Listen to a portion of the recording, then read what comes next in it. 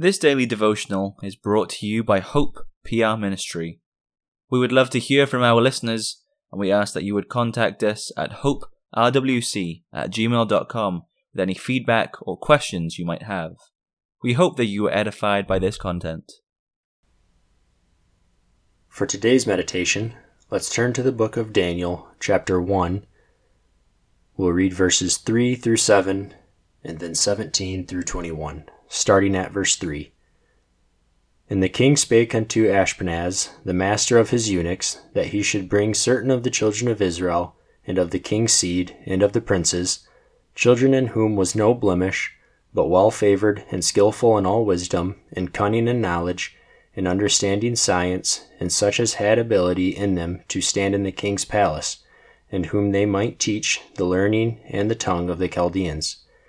And the king appointed them a daily provision of the king's meat and of the wine which he drank, so nourishing them 3 years, that at the end thereof they might stand before the king. Now among these were of the children of Judah Daniel, Hananiah, Mishael, and Azariah, unto whom the prince of the eunuchs gave names. For he gave unto Daniel the name of Belteshazzar, and to Hananiah of Shadrach, and to Mishael of Meshach, and to Azariah of Abednego. Now we turn to verse 17. As for these 4 children, God gave them knowledge and skill in all learning and wisdom, and Daniel had understanding in all visions and dreams. Now at the end of the days that the king had said he would bring them in, then the prince of the eunuchs brought them in before Nebuchadnezzar. And the king communed with them, and among them all was found none like Daniel, Hananiah, Mishael, and Azariah. Therefore stood they before the king. And in all matters of wisdom and understanding, that the king inquired of them, he found them 10 times better than all the magicians and astrologers that were in his realm. And Daniel continued even unto the 1st year of King Cyrus. Daniel and his 3 friends were given great gifts by God. They had been chosen by Ashpenaz because of physical attractiveness as well as great mental characteristics. This earthly man could see in them the physical gifts with which they had been endowed by God. What he could not see was their spiritual strengths. We find that they show themselves 10 times better than the wisest Chaldeans.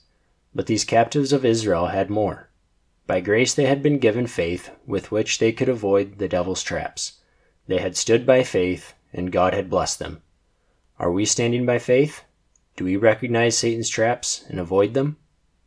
The psalm choir will now close by singing Psalter number 12.